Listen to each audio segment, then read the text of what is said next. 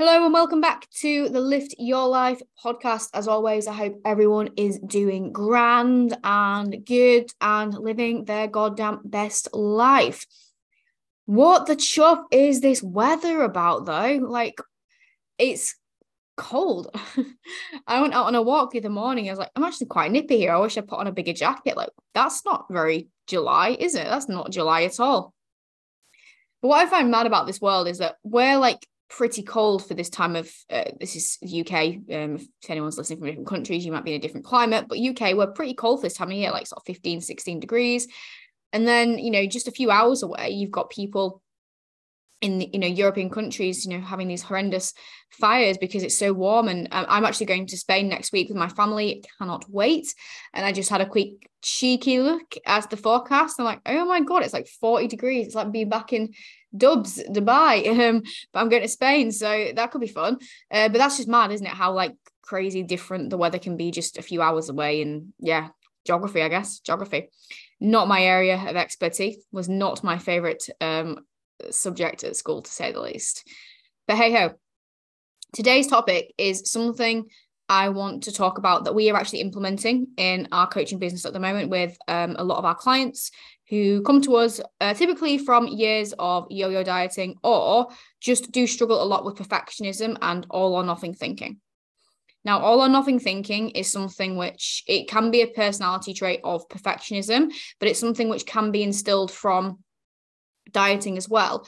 Diets such as things like Slimming World, where if you don't follow everything to T and you gain weight, it's a failure, and it makes you feel like you have to be 100% with absolutely everything, whereas we know that that's not the case. And the thing is, a lot of my clients know this. A lot of my clients know that they don't need to be bang on their diet every single day. They don't need to hit their steps every single day. They can be good and not 100% and still see results, but that doesn't stop them from feeling that way when maybe they do fall short of a target and then feel bad. And that feeling bad is then what can lead to self-sabotage behavior. It's like, well, I've messed up. What is the point? So what we've been implementing is something that I want to share with you guys because it is working a dream. It's really starting to help our clients break away from all or nothing thinking and helping them see results and stay consistent so much better. And if this can help you out as well in your own journey right now to help break that negative mentality, but also see better results, then I'm happy to share that with you and would love you guys to get results as well. So here it is. Here is the solution. Optimal versus non-negotiable ranges. And I'm going to explain this to you now. So a lot of people, and we do it in our business as well with some of our other clients, will set just a target. So just 10,000 steps or 1,700 calories or 4 workouts a week. And it's black and white. This is the target for the week. Now, I don't tell my clients, and I'm sure you guys don't tell yourself as well, that you have to do all these things, otherwise you are shit. Like we don't, do we? We don't say, right, if you don't do 4 workouts, you're shit. If you have 1,705 calories, you're useless. No, it's like, no, we know that. But it doesn't help sometimes to change our mentality around it. If we do go over, sometimes we do still feel, that we've ruined things. And I was had this realization point the other day when I was looking at some of my clients and who were struggling with overeating. If they did go over their calories and like one thing extra turned into a cascade, and I was explaining to them week on week, look, you've had an extra bag of crisps or an extra pack of biscuits, and you're 100 calories over, but you're still in a deficit. That wouldn't have done a thing to your week. You'd have still been in a deficit for the week, but you then continuing to overeat is what's put you into a surplus, and now you've gained a couple of pounds this week.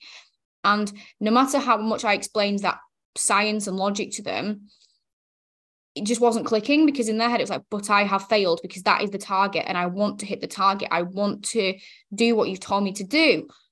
So what I realized was, well, why am I telling people, or why am I putting this target out that I know if they go over that target a little bit or fall under, like with steps, probably is not going to derail them for the week, in the respect that they will still be in a deficit, or very worst case scenario, maintenance.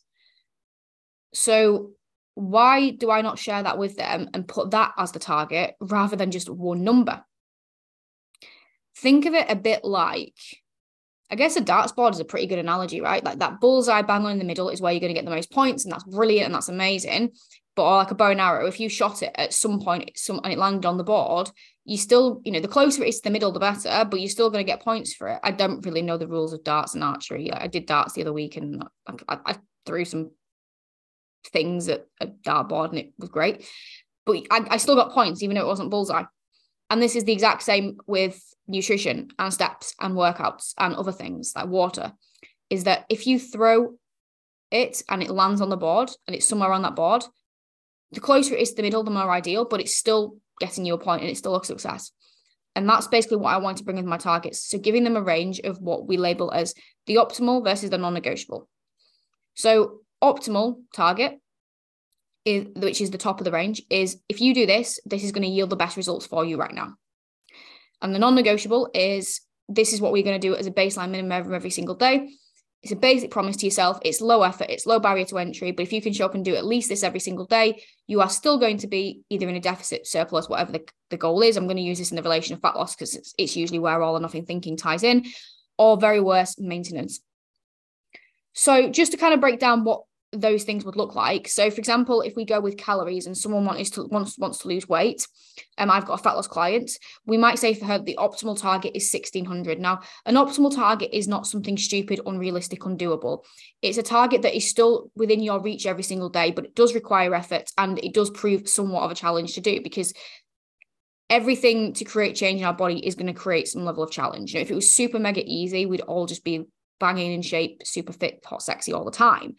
It does require some level of effort, mentally or physically, for yourself. And if you can hit the optimal range, ideally, brilliant, you're going to yield the best results that week. That's where we're probably going to see the most amount of fat loss. But the non-negotiable is something that is realistic. Something that is, I say low effort, it's still got to be effort. You've still got to make the effort to do it, but it should be something that is pretty doable. So for example, if your natural movement, if you just sat in your office all day was like 3,000 steps, for example, non-negotiable will be something like 5,000, because that's an extra 20 minutes, half an hour walk a day, which everyone can commit to. Whereas optimal might be like 8 to 10K, because that's going to, create, good, maybe 1,000 extra calories deficit over the course of the week if you can do that. So I see non-negotiables, and how I describe them to my clients is it's a promise to yourself.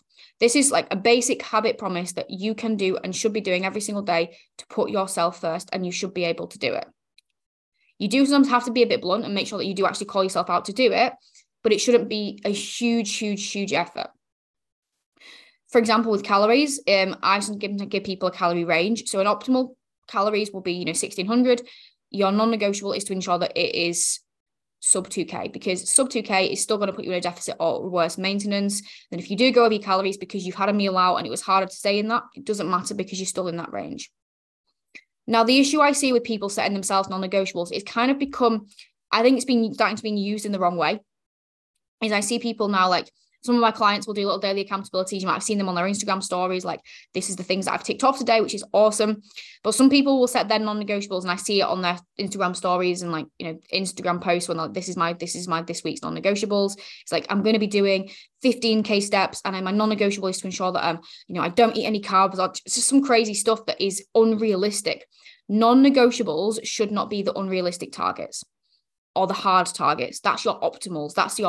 This is the best that I can bring in. By the way, I'm not saying don't eat carbs is optimal. Absolutely not. But non-negotiables should be realistic things that you can do every single day, unless there is a valid reason, of course. Like if you are sick, if you are literally stuck in traffic and it takes you like 8 hours to get home, and there's always reasons versus excuses, and that's potentially another podcast altogether, which is another thing that I do delve into a lot with clients who do beat themselves up when they've had a valid reason why they can't do something. And it's like, look, there is a completely different reason between an excuse. Well, yeah, there is a completely different thing between a reason and an excuse. If you didn't get your steps in because you came home, sat on the sofa and got comfy and stuck on Netflix, that's an excuse. If you literally were stuck in a traffic jam till like midnight and then got home and went straight to bed, definitely a valid reason. Or if you were sick, or you had to do something like an emergency for your family, that's always a valid reason.